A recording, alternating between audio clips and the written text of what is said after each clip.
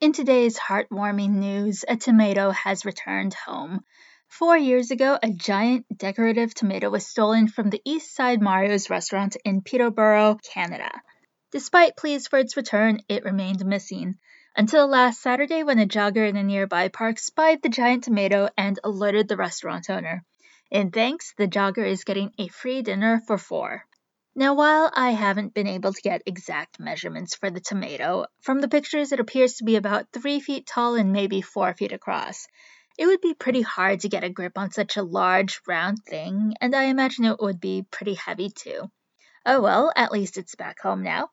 I live nowhere near Peterborough, but it appears that Eastside Mario's is a Canadian chain restaurant specializing in Italian food. Besides the usual pasta and pizza offerings, it offers some delicious sounding chicken parm sliders topped with cherry pepper mayo and basil. Various beers and wine are available, and yes, they do deliver.